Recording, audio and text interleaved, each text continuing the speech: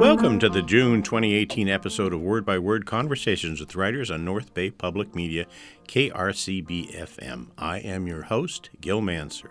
And those of you who are really clever will have noticed that we are airing on Father's Day this month.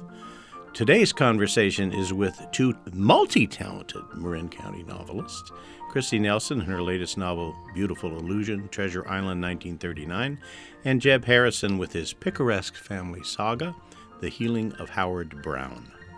Born and raised in San Francisco, as a teenager, Christy Nelson traveled across the city on foot, bus, streetcar, and cable car, while taking in the sights and scents of the streets, studying the people, and inventing stories.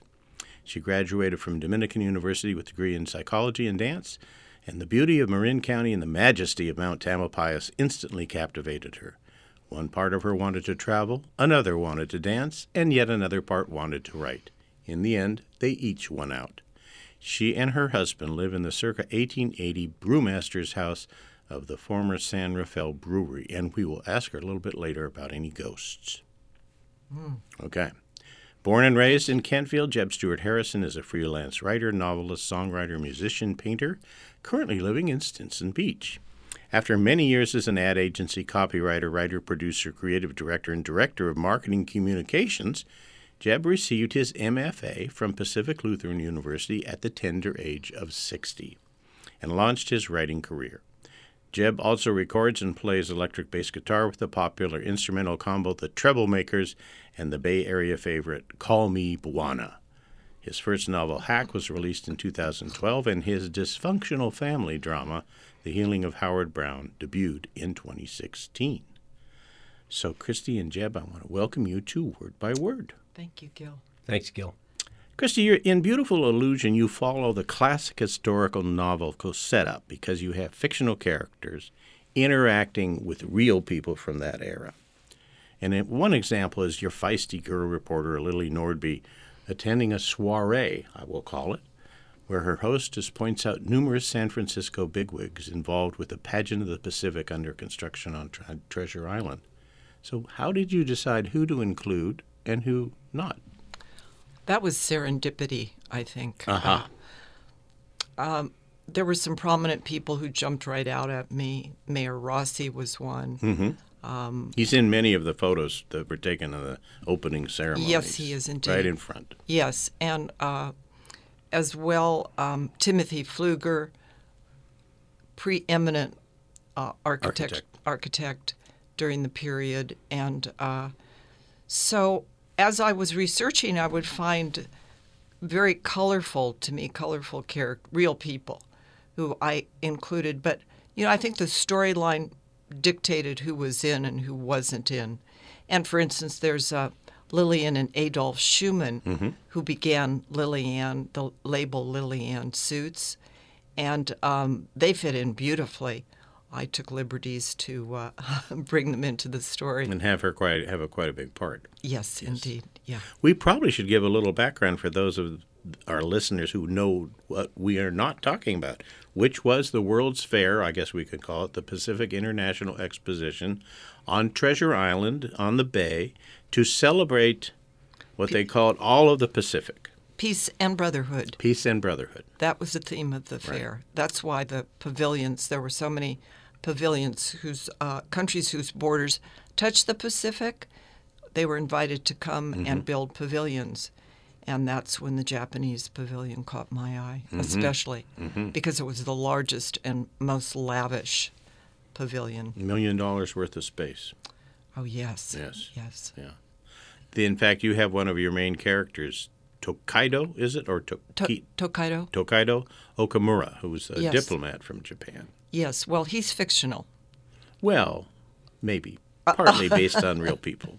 Partly. Okay. So essentially what happened is that I don't know if people know this, Treasure Island was built out of, dredged out of the base of the bay, so it's oyster shells and mud. And silt. And dinosaur bones. Exactly, and leftover ships and things like that. Everything, everything. It was remarkable. The fact that, the location was searched for quite a long time, finally decided it could be there in the bay, and it was sold to the voters on the proviso that it would then become San Francisco's international airport.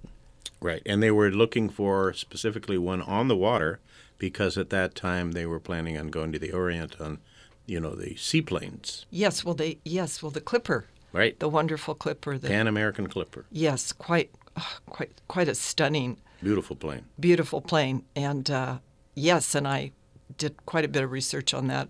Couldn't quite fit it into the story as much as I wanted to, but that's no matter. You could have had them escape at the end, on the plane. Just catch it as it's taking off, throw across the water.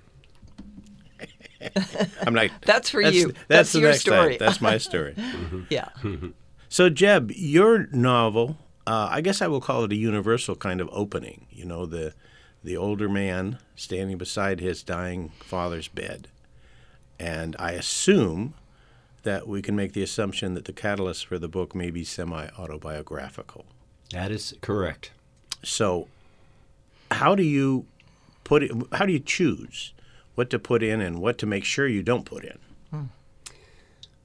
About your own experiences and other people you know. Well, by the time the book came out, I didn't have to worry about my mom or dad. Right. And I knew my sister was going to have a bad reaction, as much as I tried to. You haven't made her a very likable character. Well, yeah, the idea was to take a personality trait and exaggerate into a clinical problem, right? And that's a good thought. I like that. You can build upon what's there, but it may not be her main trait now. Right? No, not even close. Right. Yeah. So the Cece, the character, grew out of more of the events that surrounded my father's death than my sister's being or personality as much. Right. Though that behavior at the time was so I'm not sure how to pronounce it, aberrant, that as soon as I kind of digested the fact that this had all happened and my sister had disappeared and my father had died almost directly as a result of not being able to find her, there's a story. And so that, like the Ramona Clef that you're going to talk about, right? It's really just the germ or the seed. And you start watering it with your imagination, and it grows into something completely different. I mean, once you get to down south, that's all fiction. Okay, give our listeners a little bit of the storyline. The setup, where are you, what happens, etc. Yeah, so... Name of the book again? Howard Brown is... The Healing of Howard Brown. The Healing of Howard Brown right. Is all about this heinous experience that Howard and his wife have around the time of Howard's father's death, his name is also Howard. And then, like my own family, we're 7 John Stewart Harrisons in a row. Howard Brown's son is also Howard, but they call him Trip because he's the third. Of course, triple. Why not? Yeah. So the family goes through this upheaval with the sister not showing up for the father's death, and the father, going through this. I mean, he's already really sick, and his wife is already gone. And the scene where Howard puts the golf clubs in his father's hands really did happen, and that's kind of cosmic, I guess you could say. But so after that, his father has instructed him to go find his sister. And after he dies, she shows up just before that, but then she disappears again, and he realizes that she's got a serious mental problem. There's an accident in a Mercedes Sprinter in the driveway in the middle of this terrible storm, and the Sprinter ends up getting uprooted by a falling redwood tree that launches it into the neighbor's pool. And in that sequence of events, she hits her head, and the next day has she switches personalities, totally, kind of out of the blue. Although she's displayed some pretty off-the-wall behavior up to that point, and then the rest of the novel is about Howard looking for his sister, and going down to Louisiana, and the family, the ancestral homeland the mansion. Yes, the Brown family, Right. and the various families around that area, which is my heritage on my father's side of the family, and having this southern nightmare where he's having visions and he's having pixelated, he calls it pixie dust attacks. He gets hooked up with his cousins. His cousins take him fishing. Kind of like, I got the idea for that from a Walker Percy novel, The Moviegoer, where that whole fishing scene when he has a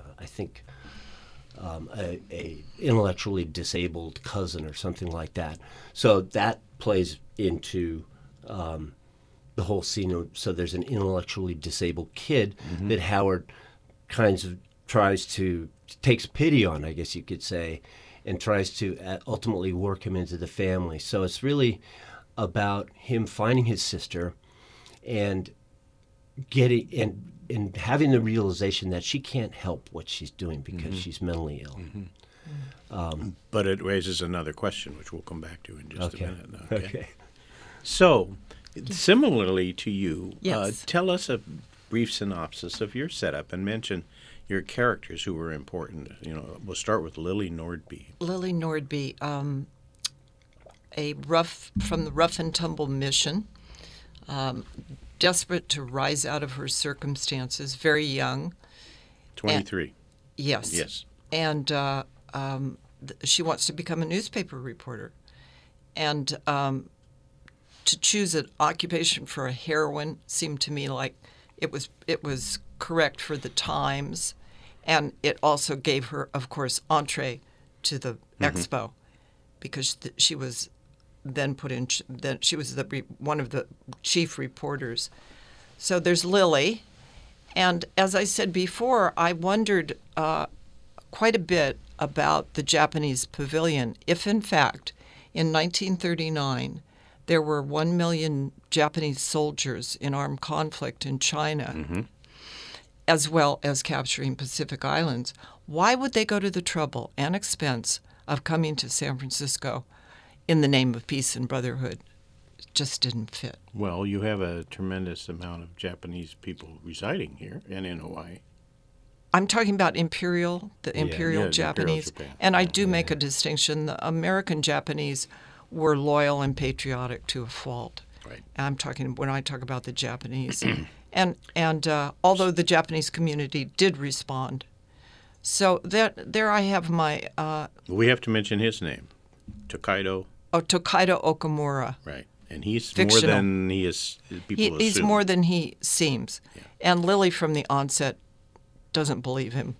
So I had Except when you introduce him, there's no doubt in the reader's mind. I think it's the... It's obvious. It's that, obvious. Yeah. It's obvious that you've looked at this. Right. Anyway, he's coming in on the ship. He is coming in on And that the tomorrow. ship's captain is Yes. pointing out the gun emplacements Yes. and the other military attributes of the Golden Gate and how vulnerable it would be in certain spots. They're at the gate. Yes. Yes. So we kind of know right the then. reader then knows, Yeah. without being told explicitly. Oh, we're giving away a plot point here. But yeah, well, But but it's the right reader at the knows. front, right at the front. Yes, the reader knows, but Lily doesn't know. She just has a hunch, much as I did. Right. And therein is your conflict. Yes. Yes. Beautiful. Yeah. Well, we have a third person who's very important here. His name is Woodrow Packard. Woodrow, my Mayan art expert. Well, who's not just that, but is also short-statured. He is a little man. And I actually saw this man many, many years ago in a theater in L.A. And there were quite a few, he was seated, there were quite a few people around him. And I looked at him, he was so handsome and so distinguished and beautifully dressed. And then, at least what I could see. And then when he stood up, I could see he was a dwarf. And so I was looking for an observer, someone on the outside who could be on the inside of the action, and that became Woodrow. And his entree into this is he is an expert in Mayan architecture and archaeology.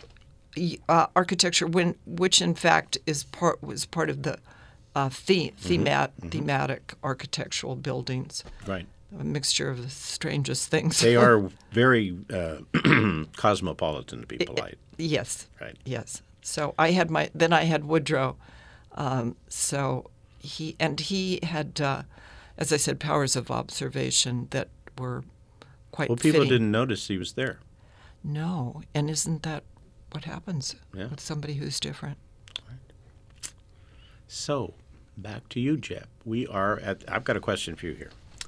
What movie do you think yours is like? Is it Zach Braff returning home to his mother's funeral in Garden State, or Bill Murray, say, searching for the ex-girlfriend who was the mother of his son in Broken Flowers? You know those two movies? I do not. Oh, you should go try them out.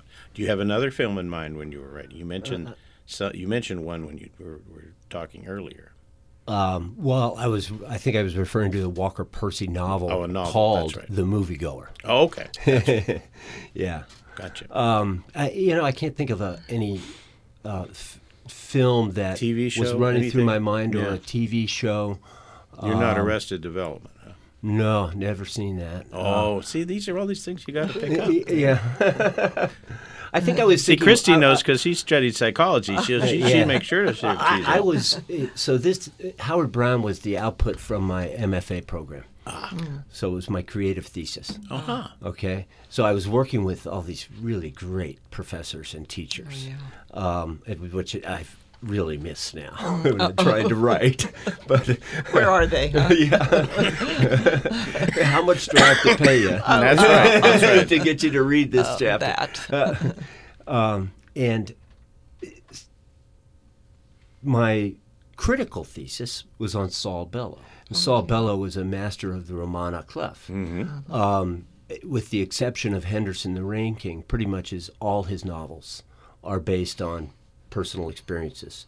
Herzog, he really was cuckolded by his wife with his best friend, who happened to be a radio announcer. I think is Valentine. Yeah, I can't. And Herzog, a lot of those events and him trying to get his daughter back and all that stuff kind of really happened. Humboldt's Gift was based on a poet that he knew, whose name, Humboldt von Fleischer in the book, and his name escapes me now, but that relationship was a real relationship, and Bellow really did see this guy, this poet friend of his, go from, the vaulted heights of poetry and teaching at Princeton to, trash can surfing. Yeah, I don't know if that answers your question. It does. Went into a different mode, but that's perfectly fine. Yeah. So your other novel, Hack, which was not in the MFA program, Right. is decidedly different flavor when I read them. And did you want them to be that way, I assume? I was trying to get more serious with Howard Brown because I was in this MFA program. Right. So you're writing Hack it is much for more for the audience of your professors? to a degree, absolutely. And also, this was a story I had to get off my chest. I mean, it's my healing as much as it is Howard's. Right. And so it was an exercise in exorcism, I guess you could say. So, yeah. Well, Christy, you mentioned in your blog that that's similar to your first novels, is that you had to get some things out Oh, I there. did. Yeah. Marin County in the Marin 70s. County in the 70s. Oh, perfect. I mean, there was a lot to get off my chest on that. Right. It wasn't all hot Dreamers, dogs and innocence, hot and dogs cereal. and- Oh, yeah, my exactly. goodness. Yes. Too bad I can't write satire. But I was going to comment on what you had said about your current novel, that it was an exorcism of a kind. Yeah. So in Beautiful Illusion, there is the story of the fair, Right. of the expo. Right. Everyone called it the fair. There is the historical context of what was going on in the world, that the shadow of war was looming ever closer. Hitler was rising. ever closer. Really started beginning construction in 36, as I remember. So just as Germany was sending out, and Italy had become fascist. So it's a strange time. There was Hirohito, Mussolini, and Hitler. Right. And they were really the axis of evil. They were planning on taking over the world. So it was so rife to have this Japanese diplomat, quote unquote, come into the story. But then there's the story behind the story. And within these pages, I was really looking for my grandparents, whom I did not know, because my father was estranged from them. So I thought, well, I had bits and pieces of information, but not much. My parents are both gone, like yours. One cousin who would give me little things, but willingly, but she was, I don't know that she wasn't interested, but at any rate, I thought, well, if I can know San Francisco in the 30s, maybe I can get closer to my grandparents and to my And you're background. third generation San Francisco. I am, yeah. Right. And it was so interesting. In the meantime, I had I went to Ancestry.com and had my DNA checked out, my cool. genetic community. Yeah. So it was confirmed. I mean, I knew I was Norwegian. It was confirmed that I'm 51% Norwegian. And in the very end, I'm 2% Asian, which I just loved because I had been living with Tokaido. And I don't. And the other thing, I'd traveled to Japan. And growing up in San Francisco, I loved Chinatown and Japantown. They made an indelible mark. Well, how much did you know about your grandparents? Were there any? I knew where they lived. And there were pictures? A few pictures. Two, in Do you know fact. what they did, or he did? I did, but I would rather not say. Okay. Yeah. Okay. I would Well, rather. that's So, okay. but buried in these pages. Well, you've got a secret. Your protagonist in this has a secret she doesn't want anybody to know about her past. Yes. So there's this Mahasi. Aha. Well, So- and that really ties into what Howard goes through when he goes south in discovering the ghosts of his ancestors. Yes. Which were Civil War soldiers and various other wackos. It's so interesting that you and I are here today with Gil, Yeah. and we're finding this out. I don't know that I would have found that out. I had the pleasure of hearing you read the other day, and I just loved your opener. Thank you. I thought it was fantastic. The voice is very strong. Would Very you good. like to read for us? Well, I guess I've just been asked to read that opening. Did you notice that What a segue? beautiful I had her setup. prompted and set up there. That was a beautiful setup. And then you're going to get a chance, I read too. the other day. I was planning on reading something from the interior of the novel, but I'm perfectly happy to read from the beginning. Okay. This is from The Healing of Howard Brown, Chapter 1, Trying to Die.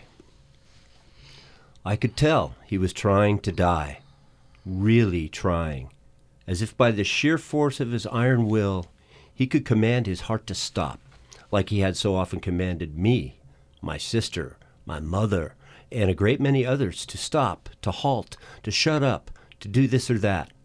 He was in that familiar state of stern, steely concentration, laid out on the rented hospital bed at the foot of great-grandmother's regal plantation four-poster, his knuckly fingers rolled into fists, his jaw clenched, his brow furrowed, and the afternoon sun illuminating his gnarled and knobby toes. What, I wondered, was responsible for their profound disfigurement? Was it the miles of fairways, tees, and greens he had trudged across in his 85 years?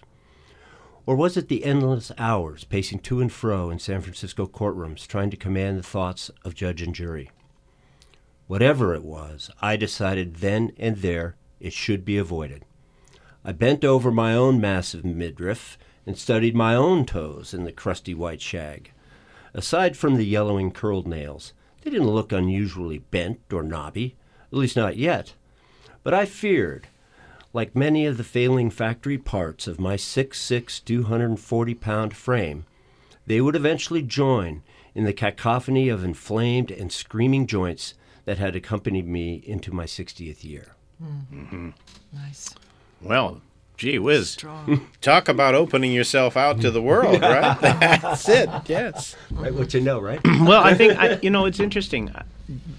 Do you think you could have written that novel 10 years earlier? No. Yeah. I don't. I couldn't have written it without the experience that I actually had. Right. And when I okay, let's assume you'd had the experience. Okay. But you as a biological organism. Yes. That's the question. Yeah, probably so. I was worse off when I was 50 than I was 60. Well, good. Yeah. Yeah. I had to have my back surgery and all some other stuff. But well, I was going to say lost my train of thought. Sorry. It's okay. We'll get it back. I was going to mention that vis-a-vis your question, I've asked myself about writing this novel, did I find the subject or did the subject find me? Mm-hmm. And am I in a period in my life when I could really be open to that? Yeah. I remember now when I was in my MFA program, I wanted to work on a novel that I had in progress. Mm-hmm. And my first mentor, David Huddle, a prolific writer, and fantastic,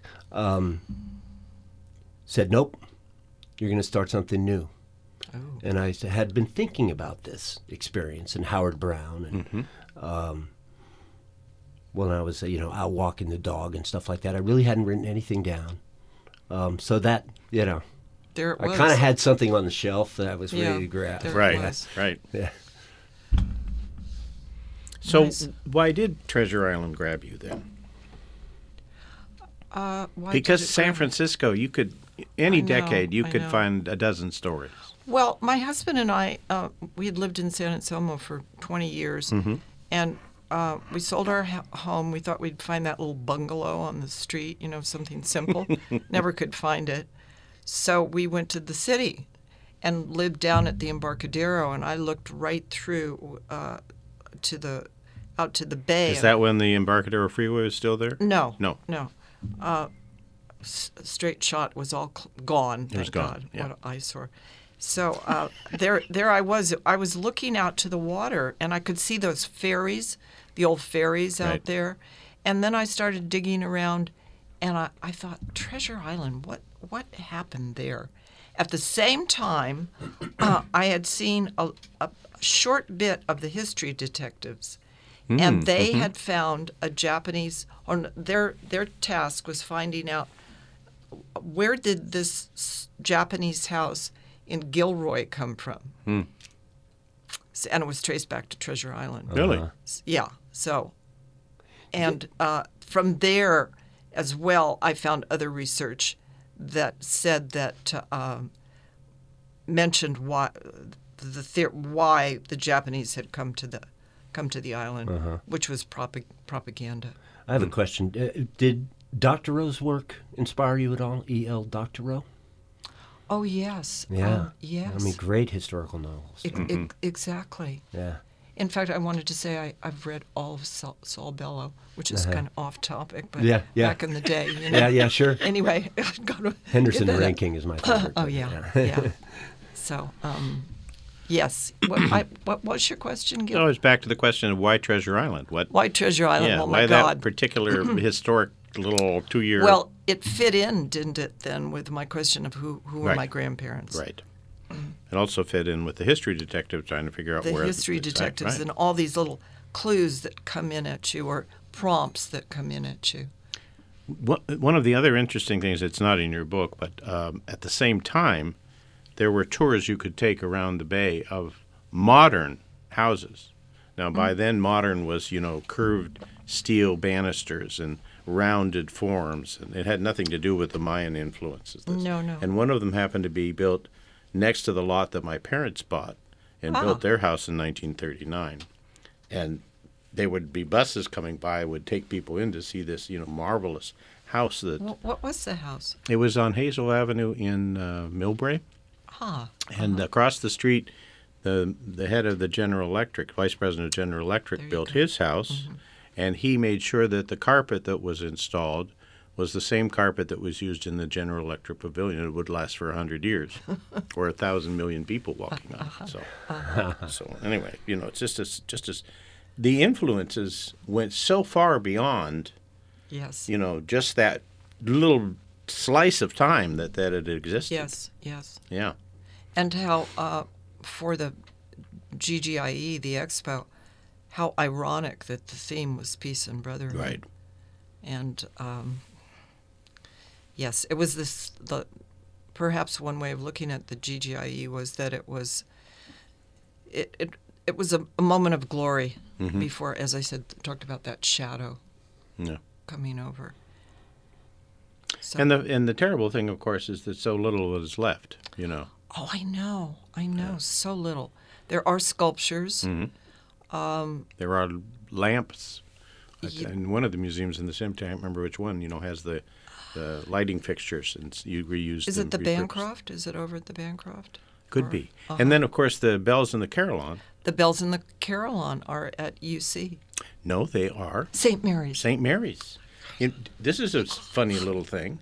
The reason there are 44 bronze or brass bells in Yes. this carillon, which is this tall Tower of the Sun. Mm-hmm. And the reason they were there is because St. Mary's Cathedral, Grace Cathedral. Let me check. Is it Grace or St.? Grace Cathedral on Nob Hill Okay, not St. had Mary's. not been completed, so they couldn't be installed yet. So the man who donated, Nathaniel T. Colson, who was a dentist from Britain, said, "Oh, you can use them, until the other place gets built," and that's why they ended up there. So Apparently they were deafening. apparently so. When Yeah. in fact, it caused deafness in the bell ringers. Yes, Yeah. yes. From its original installation, and they Yes. took care of that. Wow. When they put it in Grace Cathedral. So there's one thing that there's a remnant of from the time. But you're talking about the architecture was trying to be, I don't know, what would we They call called it Pacific Basin. Pacific based. Yes. Basin. Yeah. Whatever that was, like a Cambodian, Mayan. Right. And there were huge murals Incan. done, that Oh, showed those all gorgeous the murals. Murals. By a Latin American painter. His name- Diego. not Rivera. No. Not Rivera. No. Oh, Sotomayor. Sotomayor. Anyway, and Yes. that we're showing, all the transportation modes and the housing modes and the food modes and the, natural this mode. It was just astounding it was a beautiful fair. Sounds amazing. It was. And there are probably books that have photographs, right? Oh, there are. Well, Yeah. she's got one with her, which is Oh. fun, which is the official guidebook, Oh, which this cost one? a whole 25 cents in this one. 1939. Yes. Oh, yeah. And but most of those are black and whites that have been Here's- colorized. Yeah. Here's the map. Right. The listeners cannot see the map, No. but it's But we have to look at the planes that are flying around it. clipper. And that's the original map. Yes. Yeah. Love the colors. not gorgeous. It's done like a blueprint. Yeah. Here's the clipper. Yeah. Cool. And it was the clipper was in Clipper Cove, which is right here. That's the Pan American. Yeah, Pan Am ship. And the whales have Seaplane. even returned. Well, yes, and they were gone for a while, and they came back just for that painting. We need to do a break here. You are listening to Word by Word Conversations with Writers on North Bay Public Media, KRCB FM, where today's conversation is with the multi-talented Marin County novelist Christy Nelson and her historical novel, Beautiful Illusion, Treasure Island, 1939, and Jeb Harrison with his picaresque family saga of dysfunction, The Healing of Howard Brown. Okay, we said earlier that Christy was going to get a chance to read something to us. So do you have something you'd like to share? I do, and I'm like Jeb. I'm going to start at the Start beginning. at the beginning. Because I just want to give you all a taste of the fair, or at least the way the people of San Francisco felt about the fair and everything that was going on. So, Beautiful Illusion, Chapter 1, Lily. After the heaviest rainstorm in over a decade drenched San Francisco, Lily Nordby, 23 and hardly green, jumped puddles and hopped on a crowded cable car rattling down Powell Street. At the turnaround on Market, she leapt off. A paper boy waved the February 11, 1936 Examiner in her face. Leland Cutler, the president of the Golden Gate International Exposition, had rowed out to the shoals with 2 cronies and sunk a flag into the soupy muck that proclaimed site of the 39 World's Fair. Every day, stories about the city claiming its right as the gateway to the Pacific made headlines. Citizens quaked in a fever of excitement. For months, Lily had gathered on the Embarcadero with other onlookers and peered through the salty spray of waves, slapping the shore, to dredges huffing and puffing like beasts of burden as they clawed silt and mud into buckets and burped it onto the 400 acres that were fast becoming Treasure Island right in front of their wondering eyes. Lily could wait no more. A hurly-burly, never-die optimism had swept through town, lifting up every man and woman by their lapels. 2 engineering marvels had occurred. The San Francisco Bay Bridge, linking downtown to the East Bay, had risen from caisson sunk into bay mud, 48 stories high, like upside-down skyscrapers, and the Golden Gate Bridge, the longest single-span bridge that could never be built, was swinging above the treacherous tides like a giant's erector set aimed north toward the tip of Marin County. Lily marched down the sidewalk of the wide boulevard alongside men in suits and fedoras and women in coats and cloche hats stuck with pheasant feathers who had all answered FDR's clarion call to rise out of the Depression. San Francisco had been born as a brawny port city with a backbone chiseled out of the gold rush and hands gripped tightly around logging, shipping, and manufacturing. And now the wheels of progress were firing in industry and business. As if to echo the high times, buses, streetcars, and automobiles rolled by in a cacophony of ringing steel and squealing rubber. Mm-hmm. That sounds like the city you traveled around as a teenager. You know, there's much to be said about that. Riding the Muni in San Francisco. I'll tell you, get an education. There's one. Do I have time to tell one little story? Sure, of course. So I gave a talk at the Treasure Island Museum Association, and afterwards there was much discussion amongst the people who had come. Mm-hmm. And there was a gentleman there who was in his 80s, and he said, I want to tell you how I saw the fair. He said, I was 5 years old. Mm-hmm. My brother and my sister and I were each given 35 cents by our mom. We lived on Potrero Hill. We could ride the Muni down to the ferry building for a nickel. Then we could get on the ferry and get over to the fair and get inside the fair. And we'd be there all day. Mm. And there were a lot of food samples that were being given out. But he said we did buy something called junket. It came in a rennet pudding. Yeah. Yep. But he called... It's the growing up dessert. Yeah. But I think he meant Jell-O because he said... I don't know if they called it Jell-O then, but he said because we would just open the packet and suck on these little crystals and our mouths would become... Yeah, junket or Jell-O would work. Oh, okay. It would become purple. Right. And he said, I remember the fair. He was just, transported. And then they would have enough money to get back to the ferry building, but then they didn't have enough, so folks helped them out. They had to walk. They hitchhiked. So they used more than 35 cents. They did. Darn. Can you imagine? San Francisco on 35 cents a day. As a 5-year-old. Yeah. Yeah.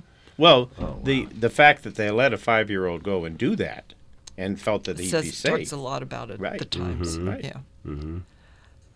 It's fascinating. Different time. One of the interesting things I remember on the history of the fair was the competition between Los Angeles and San Francisco that occurred in the early part of the 30s. And then finally somebody says, well, we have these 2 beautiful bridges. We have to use them, and we have to show them off to the world because here is, and these were all basically, government projects to put people to work in the middle of the Depression. The WPA, yeah. Now, they were skilled workers. They were. Yes. They were. And the same thing for the fair, but they were inexpensive skilled workers. Yes. And the fair did bring millions of dollars into the city in just lifted people up. Right. And yeah, the building of the bridges was amazing, and the building of the fair was amazing. Mm-hmm. Well, they couldn't have had Treasure Island if they didn't have the Bay Bridge to get there. That's right. That's Yeah. right. And that was completed in 38. So, yeah. For people who haven't done it, I don't know if have you been to Treasure Island? Oh yeah. There's something about crossing that Bay Bridge, and the turnoff is a little treacherous. It is Oh, weird, no, yes. totally. Yeah, and you swoop. I haven't been off recently, but, with the Well, new they- span. Yeah, well, they changed the exit. The exit used to be on the left, but now it's on the right. So if you don't know that, you're gonna practically lose your life getting. And then you go down and you swoop down onto the Avenue of Palms, right there. And I in my mind's eye, I can really see it. I can see it. Yeah. Miraculous. Yeah. You can see the fair In my your mind's eye. There my is mind's That's eye. very an cool. overlook, Yeah. or used to be, where they had a plastic, painted on plastic map of the fair of how it would look Really? from that site. Yeah. My goodness. All right. I don't think it's there anymore because No, they changed all the no. entries. But I mean, it was cool. It was Disneyland of its time. Yeah. Well, and Disney was there apparently. Oh. In 37, took a look around, and especially at the Tower of the Sun, and at that particular point, he was envisioning Disneyland. So, yeah. Yeah. It opened in 55. 55, yeah. So 15 years later, there Right. it was. But he had to convince APG&E to fund it. So. Yeah. Well. But even like I said before, there are 3 stories in one there. Finishing it has felt like two things. One that you were talking about, kind of a cathartic. For me, it's still misty, but at least I have a better. I know what the city was like then, as much as one can. The other funny feeling I had is I had some people come up to me to talk to me how much they liked the story, and they started talking about the characters, and I suddenly realized that the characters were running away from home. They were out in the world. Yeah. Yeah. I had a little pang, Yeah, sure. Yeah. Especially Woodrow's my favorite. I wondered about that because I was going to Yeah. ask you your favorite character. He's Everybody my assumes favorite. it's going to be Lily, I assume, but No, it was No. Woodrow who stole the show. yeah. Every time he came into a scene, he would not shut up. I mean, I really had to. So he began to write himself. He did. Oh, absolutely. Absolutely. It's Now, fun. one of the That's fun places, when that happens. one Yeah. of the places Lily ends up living is the Pink Palace. Is that what you called it? Her boarding house? Oh, The the French- French Yeah, was the French house French house. on Scott Street. I knew nothing about that before I read this. That is real, and I can tell you that's where my mom lived. Oh, And I, before my mom passed away, we drove around to many of the spots in the city, and she had never showed me that before. It's right at Scott, going up the hill, before you get to Broadway. still there. Still there, and it was still up when we went. It still was operating as a boarding house, and so we went in. The owner was there. We knocked on the door, and he let us in. She said, "This is the beautiful spiral staircase." She said, "This is where your dad proposed to me." Oh, So how neat. sweet, so Yes. sweet. But I was going to say something. Oh, so my mom came to San Francisco in '34 when Harry Bridges shut down the town. So again, I'm kind of That's looking. the longshoreman. Yeah, Right. Right. Yeah. the labor boss. I'm Right. kind of looking through this long lens, toward my family's past. So when you're writing the section where she's going to this boarding house, we'll call it, or Yeah. French house, which has beautiful and wonderful food, by the way, French food. Yes, Yes. yes, it does. So that meant you must have just been back there with your mom. I was. Yeah, indeed. Same way, Jeb. Did you go to when you were writing Howard Brown? Did you go to the locations that you write about? So part of the MFA program was called outside experience or something like that. And I spent 2 weeks at the family plantation in Laurel Hill, Louisiana. And is it literally And a plantation? I was writing down there. Wow. Not anymore. No, it's just a vacation home for my relatives in New Orleans and Baton Rouge. Right. Yeah. And I love going down there. There's a family graveyard that has my grandmother, my grandfather, who I never knew, and going all the way back to Sidney Howard Lemon, who built the plantation in 1834. So it's on the National Historic Register. And it's not what you'd think. I mean, if you've ever toured the plantations down there, the Myrtles or Rosedown or Wakefield or, there's a half dozen of very famous ones right there between St. Francisville and Natchez. Hazelwood is not on any tours. It's a funky old farmhouse.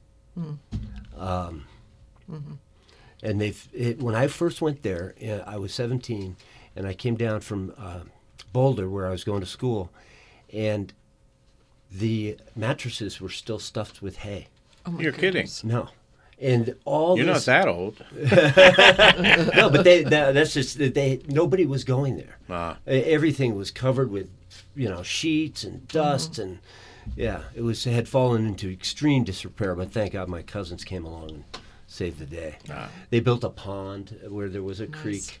It's actually big enough to take a motorboat on, so it's a little lake. We would call it a lake around here. Right. Yeah. So you're both looking at ghosts. Yeah. We are looking at big ghosts, aren't Yes. Yeah. we? Yeah. Yeah. Which brings me into the natural question about the brewmaster's house Oh, and the ghosts. yes. Well, first of all, the house is 1880. Right. It is the brewmeister's house. His name is Fritz Goerl, German, Goerl, and he built the San Rafael Brewery. So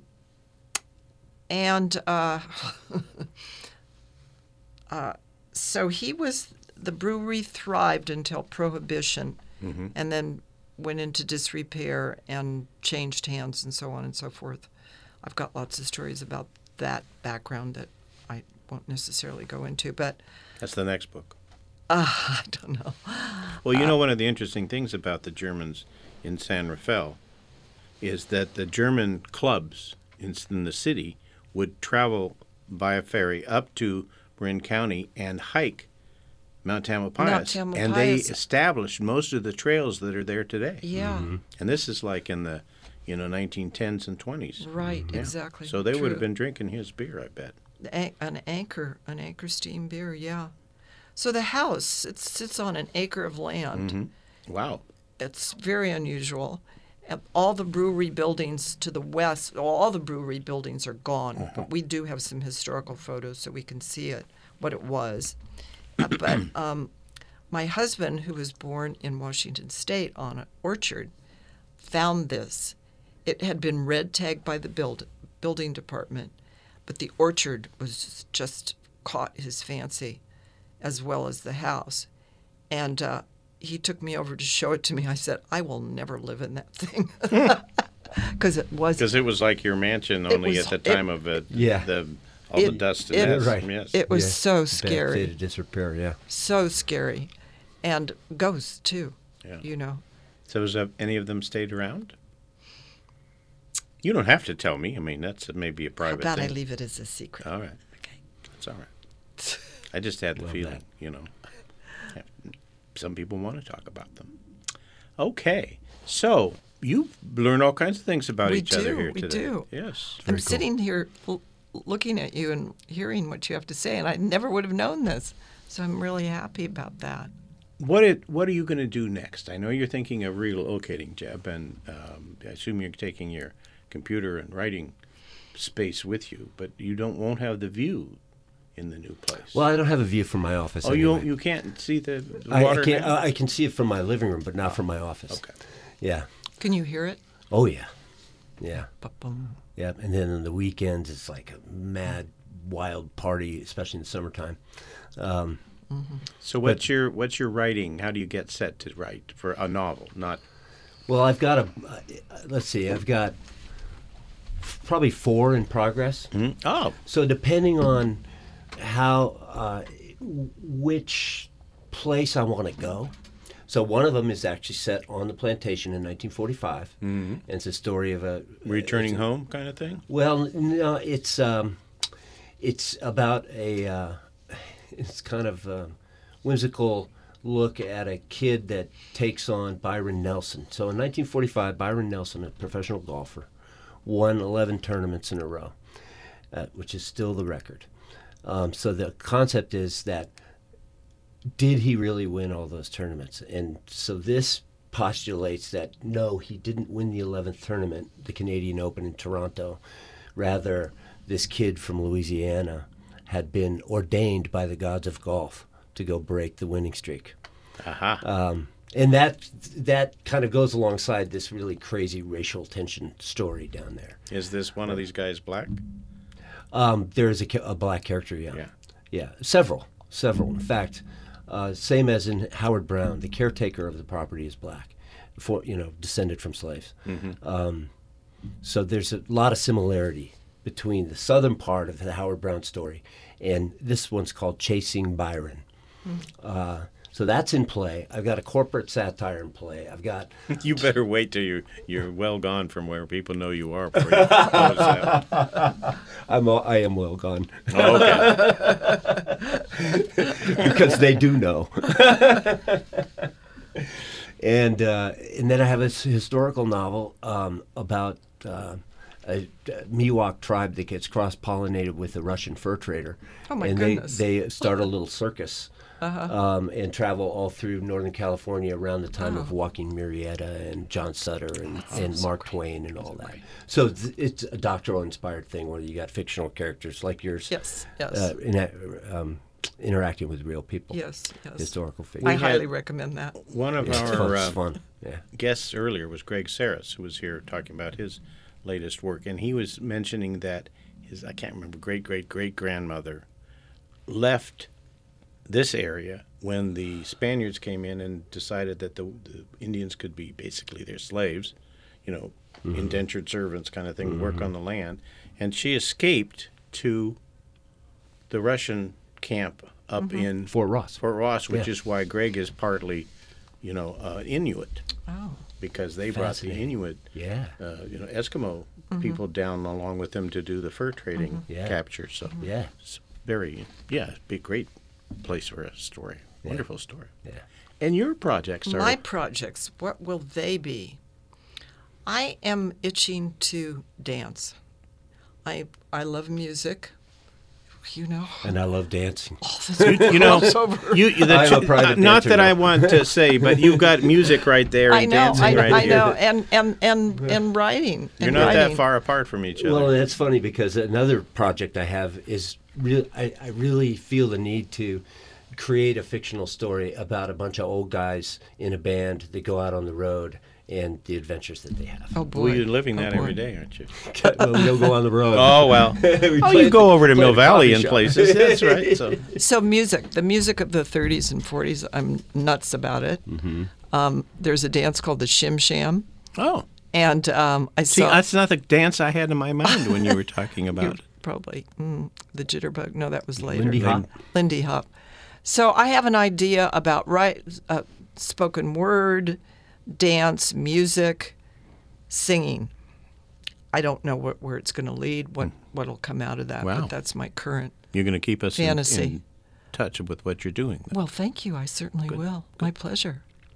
So you're going to be a multimedia I don't know. I think I'm going to talk artiste. I'm going to talk to Jeb about music to start with. That's a good place to start. Yeah.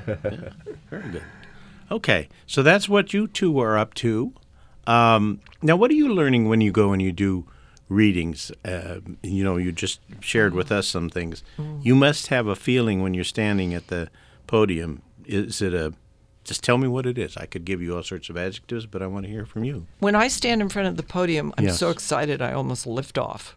So I'm very. And you everybody in the audience knows that? Well, you heard her, Jeb. Did you know that? Oh yeah, it was evident. Yeah, okay. I'm very excited. I'm an excitable person, but so when I'm so gratified that after this is my third novel, I did what I wanted to do in this novel. I feel very complete. You did what you wanted to do. Who was telling you couldn't do stuff? Well, the finished product is. I don't like to go back and read my old work. It Rewrites? You're not a rewrite person. Oh, I am a rewrite person. Many iterations of my second Dreaming Mill Valley I wrote 3 times. No, I mean, in the present, I don't necessarily want to. Did you ask me, did I go back? No, maybe you didn't ask me that. At any rate, when I'm at the podium, I feel like the circle's complete. You're the storyteller. I'm the storyteller. People want to hear the story.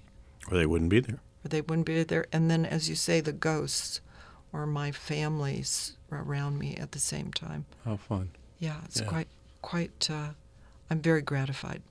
Well, that's wonderful to hear. Thank you, Gil. Jeb, your thoughts at the podium.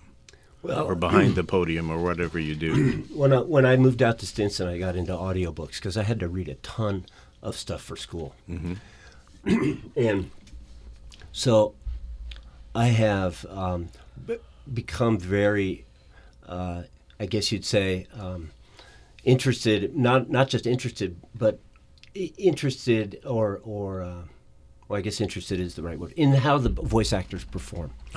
So one thing we learned in school was that when you do get up to the podium to share, it really is about sharing the gift and getting into that space where you say, okay, this is for you, and I'm going to do my level best to make it good. And it's so there's a performance aspect to it, a professionalism to it. But entertainment too.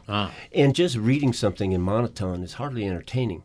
So and having the benefit of having listened to all these amazing readers and narrators and voice actors, that's what comes in my head. How can I take what the experience that I've had as a student and now put that into a professional package and entertain the audience?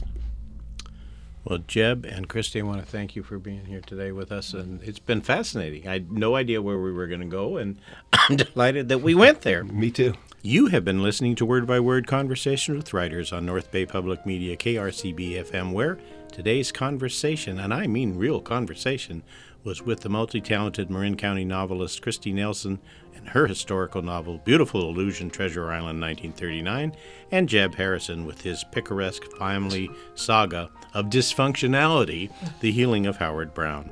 Our studio engineer for today's show is Anthony Garcia. Our station manager is Sean Knight. Our radio coordinator, Wendy Nicholson. Theme music is by Bill Conti, and I am your host, Gil Manser.